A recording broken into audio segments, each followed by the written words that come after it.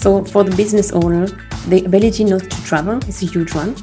It's really difficult to recruit talents because they don't deliver any visa. So they had to reinvent how to work, how to expand, how to scale up outside of New Zealand in a different way. So you mentioned remotely, outsourcing, virtually. Everybody now is trained to Zoom. So that's the one side. But on the other side is really having this posing of talent coming in, of resources coming in. So that's a huge challenge for a business owner right now. Now sit back and relax while we take a deep dive and be inspired to take action on improving your business. Here's your host, Stephen Sandor. Welcome to the Inspiring Business Podcast, where we inspire business owners to focus on their genius and create a business that is scalable and ultimately independent of the owner. My guest today is Melissa Cohen, who currently resides in New Zealand, but as you will hear from her accent, is originally from France. Melissa is passionate about helping organizations develop high-performance teams and has a speciality dealing with expat staff to empower their experience abroad. So I'm really excited and looking forward to hearing from Melissa and how she has helped to create a culture within organizations that is supportive, and also the lessons that could be applied to small businesses so the owners can avoid making those same mistakes as they scale their business. Melissa, welcome to the Inspiring Business Podcast. Hello, Stephen. Bonjour. Bonjour. That's the extent of my French. I do speak Hungarian a little bit, but we won't go there. Perhaps we could start with how you ended up in New Zealand. Yeah, sure. So my love story with New Zealand started in 2003, actually. After a master's degree in uni, I decided it's time to do my overseas experience. We have that in Europe as well.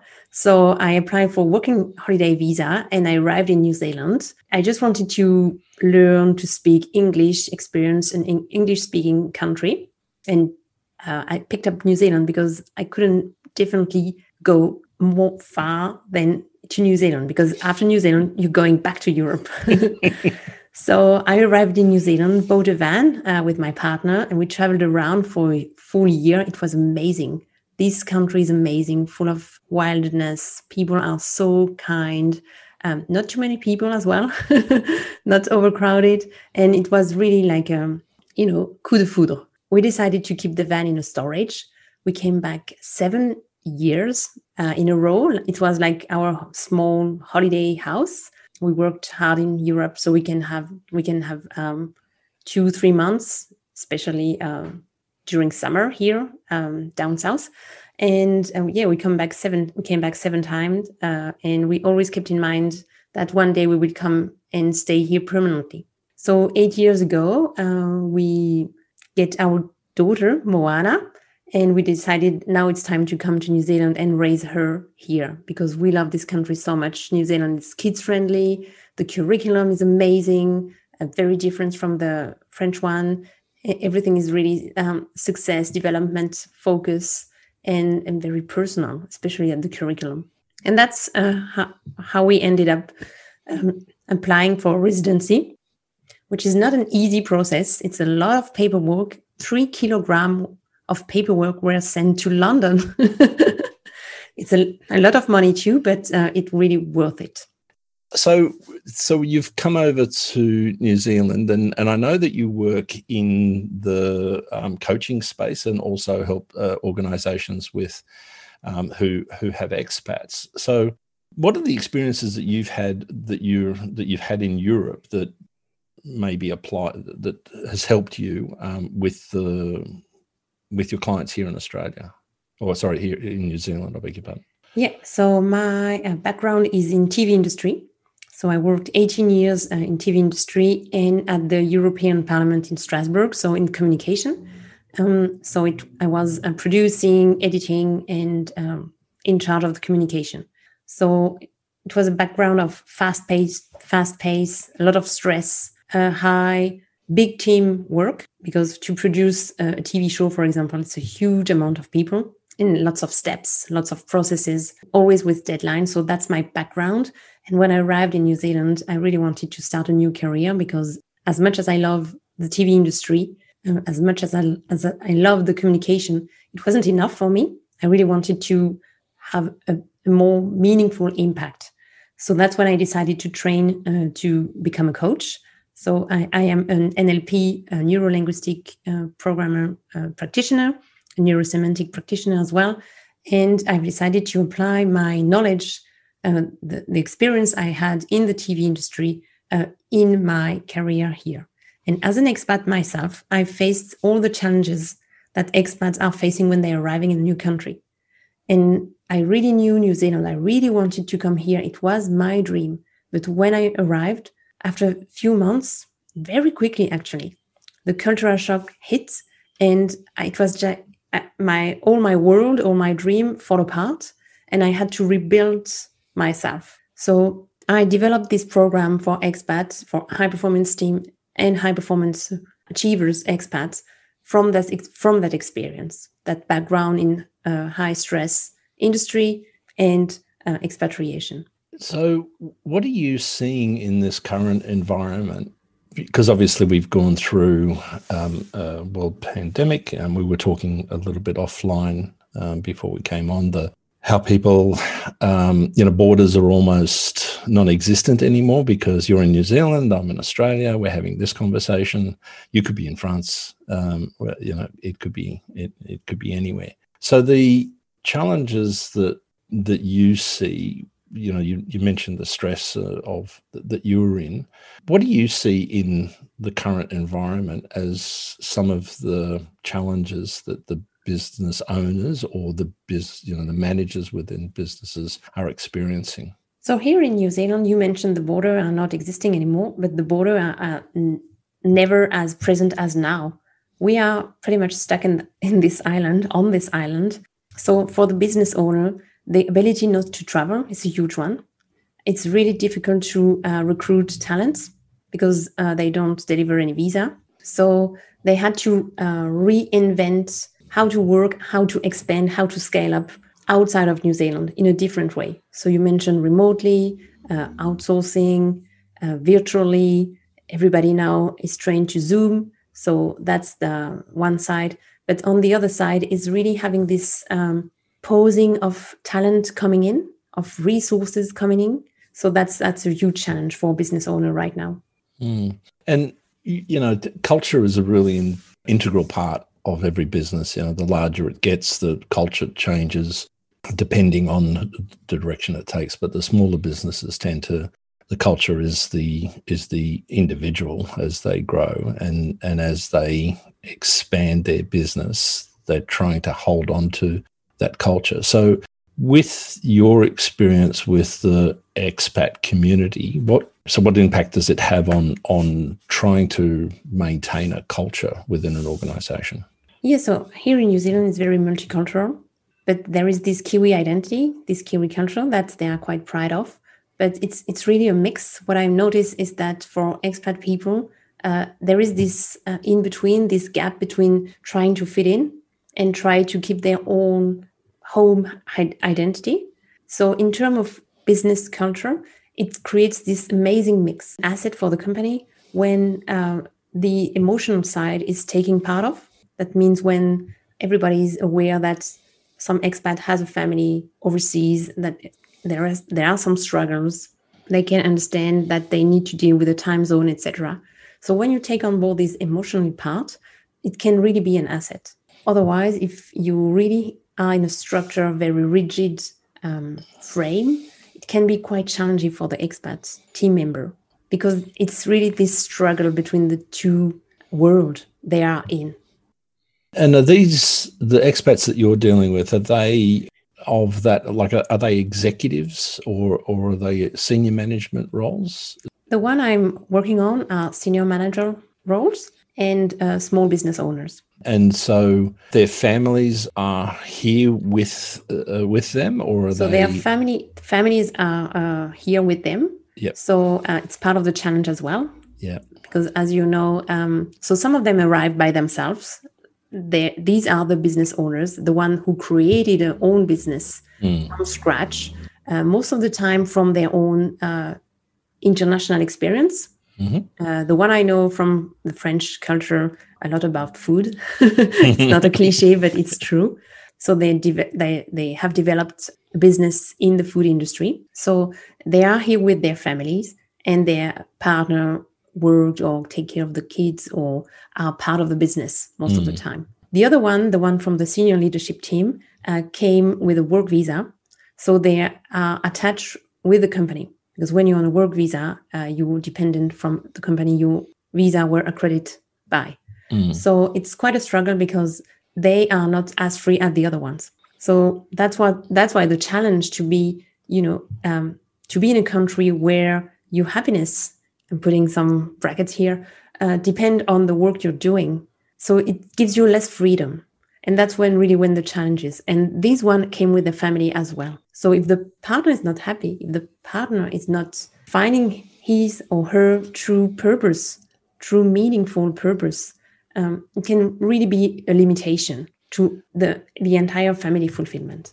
And I guess in some respects that applies to whether you're an expat or a local staff, whether the employer cares about your well-being or not. I guess the added complexity of being in a country that you're not originally from is the infrastructure that you have. It takes a village to raise a child, and so if your village is thousands of miles away, you have that additional pressure. Yes, so true. And what this pandemic here pointed is this. As I said, we're stuck on this island. It's pretty much true because it's not as easy to go back home to resource. Like have your shot of family, friends, relationship, everything easy, etc., and then come back with this amount of energy you can spend on the next day and the next months. Yeah. And now the expats I'm working with are really, exhausted. It's 1 year and a half, 2 years, 2 years and a half that they haven't been able to go back, have their shots of, comfy cafe. Yeah, comfy cafes zone. on the Champs-Élysées. Exactly. And then so that's some culture. So the struggle. So really, we mentioned mental health, but it's really high struggles are rising now. And what can an employer, because our audiences are typically the smaller end of business, under 100 employees. They're typically family-run businesses or partnerships of families. They don't have the formal boards as such. What would be the advice that you would give to those people, and how, if they have expats, to support, what would they do to support those expats? But more generally, what are some of the mistakes that you've seen businesses make in trying to develop a culture, but possibly not succeeding in creating a culture that is supportive of their staff? So it's definitely about inclusion. So if you're imposing a culture, the normal reaction is to reject. So it's include. And when you have expat team members, it's really understand that they are different. So I know that for business owner, fairness is really important. Of course, treating every employee fairly, the base ground, but understand that they are different. They have different struggles. They don't have the support that others have. So if you can build a culture that includes that side of them, for example, developing family days every quarter, include family checking in, allow them to have some time or space because of the time zone. An expat is not living from 9 to 5. An expat is living between 2 hours zone. So it's really understanding that as well. Making sure that there is this emotional support and emotional understanding that they are coming from another place. I'm going to mention as well cross-cultural training. So it's really important for a business owner or a leader from a team to understand these cross-cultural differences. And for that, you've got lots of trainings. But it's, for example, someone from Europe, especially from France, give a deliberate feedback very directly, which can be really taken as pretty much insulting from someone from another country. So once you understand that, no, this team member is not rude, this team member comes from that place. So once you open your mind, you open your understanding, then that's when the communication can be created. So the mistake I'm seeing is because of treating everyone fairly, that doesn't mean everybody is the same. So understanding that, I think it's a big one. I wonder how much multiculturalism has an impact on society, because Australia, for nearly 70 years now, post Second World War, we had a lot of immigrants come. I'm a product of that. My parents emigrated from Hungary in 1949. There was a lot of Italians, Greeks, Lebanese later on. And then my parents made sure that I wasn't treated differently because they didn't speak Hungarian at home, which was a shame. I would have liked to have spoken fluent Hungarian as opposed to my staggered Hungarian. But it gave me a different, as I was growing up, it gave me a different perspective of the culture or the environment that I was in. And I just wonder, what's your thoughts on that, is because you're talking about inclusion and diversity, because now there's a lot to unpack in that whole space around inclusiveness. So what's your thoughts on it? How can we use that difference to our advantage? Yeah. So as I said, really understanding from the place where they're coming from. So you can, if you have someone giving direct feedback, I'm taking the same example. Once you understand that, you can definitely use that as your advantage, because maybe you can take a step in that direction of that people, and then can learn another way. So that means you can expand your knowledge, you can expand your awareness, and that's when leader can grow. So it's really, and when you say this multiculturalism is really learning from others. So yes, understanding that there are other ways, and going out of your nutshell, going out of your own mind space, and understanding that, I think that's the best advantage a business owner can have. Yeah, learning from others. Yeah. I love that. And also you mentioned your migrant history. And I think we are now in a big shift. For example, there are lots of schools here in New Zealand where they've got bilingual units. So now we encourage this diversity. We don't have to hide to be included. We can be proud of our difference, and we can still be included and accepted. And I think that's when a huge shift is operating now. And for example, my daughter, she's going to a school with a French bilingual unit. But for her, and she's 8, she's been here for 5 years. She's a total Kiwi now, but she speaks French at home. So there is no problem for her. She gets that. For her, it's completely the norm.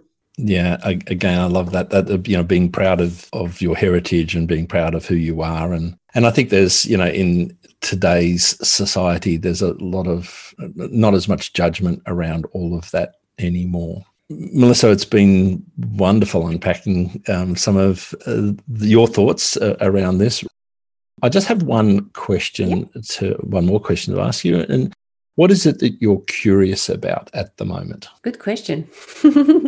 What am I curious about? I'm curious about how will we evolve after this pandemic? That's a huge one, because as I said, travels are not as easy as before. And on the other way, we've never been as connected as before. I'm really curious about how we're going to deal with this duality between not being able to move our body to another place, but being able to be connected with another human being so deeply, beside a screen. So yeah, I'm really curious about that. See how we're going to evolve with that. Oh, thank you so much. Yes, it's. I think it's exercising a lot of people's minds as to what are we going to do. So thank you again, Melissa. Really appreciate you taking the time to share your thoughts here with us on the Inspiring Business podcast. Thank you. Thank you for having me, Stephen. I hope it was helpful. Oh, definitely some great insights, Melissa. And thanks once again for being my guest today. If you've enjoyed listening to Melissa and her inspiring story and you'd like to hear more of the same, all you need to do is subscribe and you'll never miss out. Melissa spoke about business owners embracing the difference and diversity of their staff, and by learning from those differences that it's possible to grow a strong and positive culture. So regardless of whether you have contracted expats or staff have emigrated and now make Australia, or in Melissa's case, New Zealand home, that there is great value by being inclusive. You'll find all the links to Melissa's website and her personal coaching business, as well as Pure Results, in the show notes below. Melissa has also been kind enough to offer you a complimentary call and provide you with information on your action plan. Here at Inspiring Business, we've created the Scale to Success system, a proven method to turn your business from a solo sport job into an enterprise that doesn't rely upon you. I offer a 1-hour examination call that provides you an opportunity to explain your plans and objectives and what scaling means to you. Even if we don't end up working together, no one has ever said that it was a waste of time. Our mantra is to get your business ready for sale, but don't sell it, and that allows you to retire into your business with options. My name is Stephen Sandor from Inspiring Business, and there are plenty of additional resources on our website at www.inspiringbusiness.net, and we're across all the socials. Thank you for listening to the Inspiring Business podcast, and as always, my wish is to inspire and energize you so you can take action to make a difference in your and others' lives.